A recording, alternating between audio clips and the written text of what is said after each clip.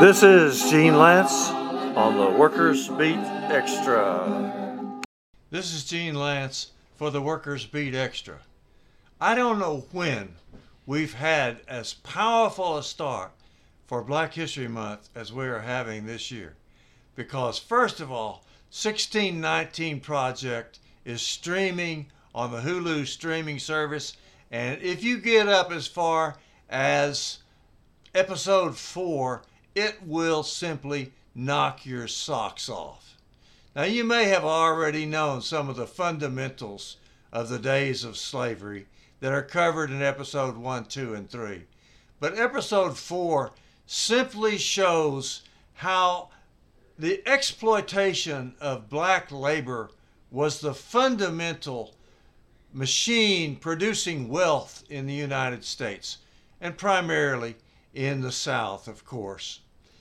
Now, the 1619 Project was criticized, I understand, because it said from the very beginning that it had a great role in the Revolutionary War. In other words, a lot of Southerners, slave owners, did not want to participate in the war against England until they found out that the British were going to free the slaves. The British put out something that said that if anybody fights with England in this war, they will become free and their relatives will become free. That motivated a lot of Southerners to join the Revolutionary War. And that's an absolutely true fact. And I don't care how many historians dispute it. It is not true that it was the only factor. Howard Zinn, in his book, People's History of the United States, says that a big factor was that the Americans did not want to abide by the treaties that the British had made with the natives, because the British had told the natives they were not going to keep extending themselves westward.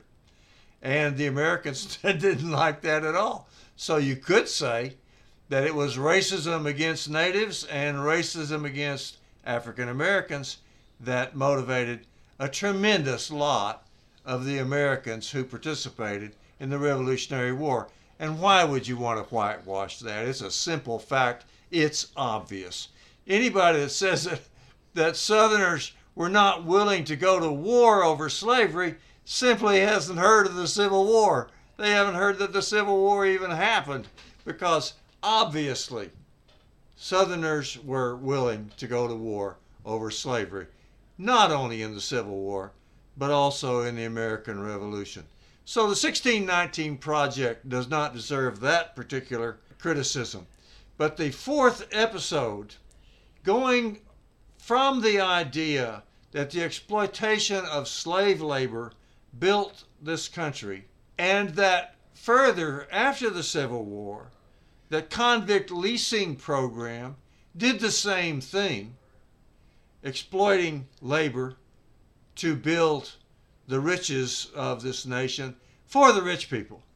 This is the richest country in the world. It's the richest country the world has ever known, for some people, but not for everyone.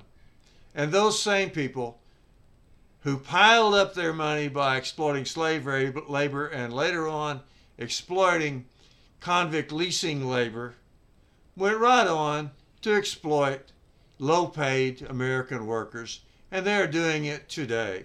And I appreciate the 1619 Project for also showing how the law, how state governments, and governments particularly in the South, continue to keep people from organizing and make sure that America continues to be the most exploitative of all the industrialized nations.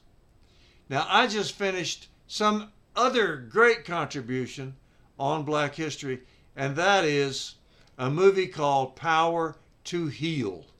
And our organization, the Texas Alliance for Retired Americans, just showed it on a webinar, and we had several people from all across Texas and Oklahoma come and view the movie Power to Heal.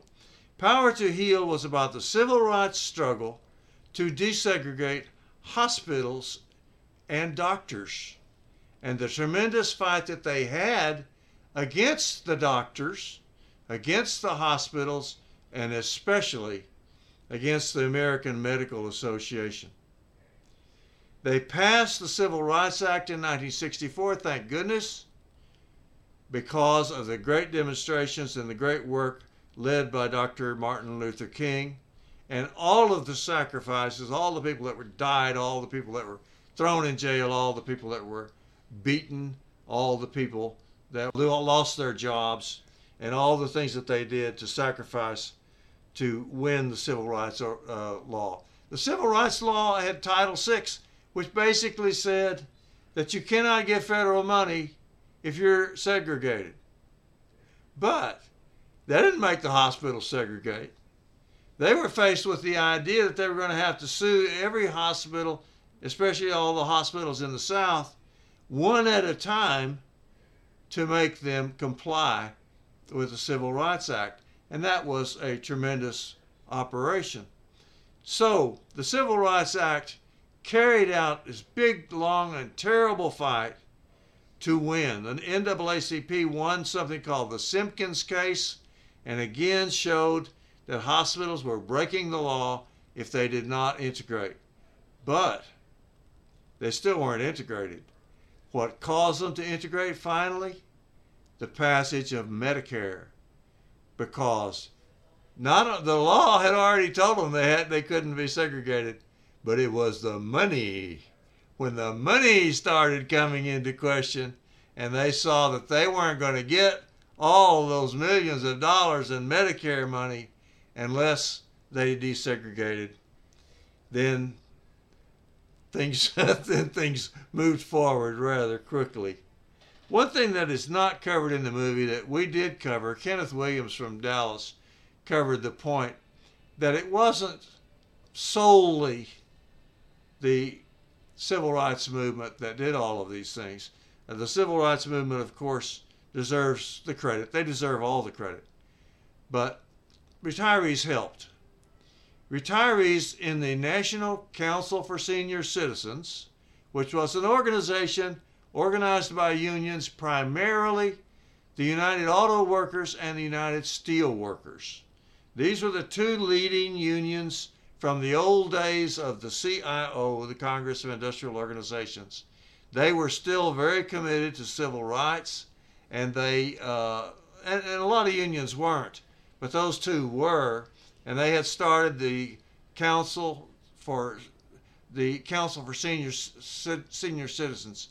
They were the ones who organized a big demonstration at the Democratic Party convention of 1964 and supported President Johnson and Martin Luther King in their efforts to get Medicare and Medicaid passed. So retirees were there backing them.